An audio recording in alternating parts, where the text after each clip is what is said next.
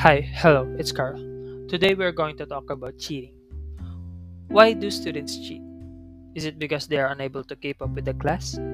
Or they are just lazy to find time to study?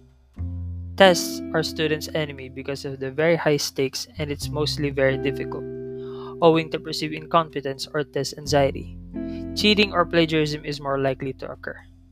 Cheating is unavoidable, whether we like it or not. We all do it for one reason or another. Is it because we are afraid to fail?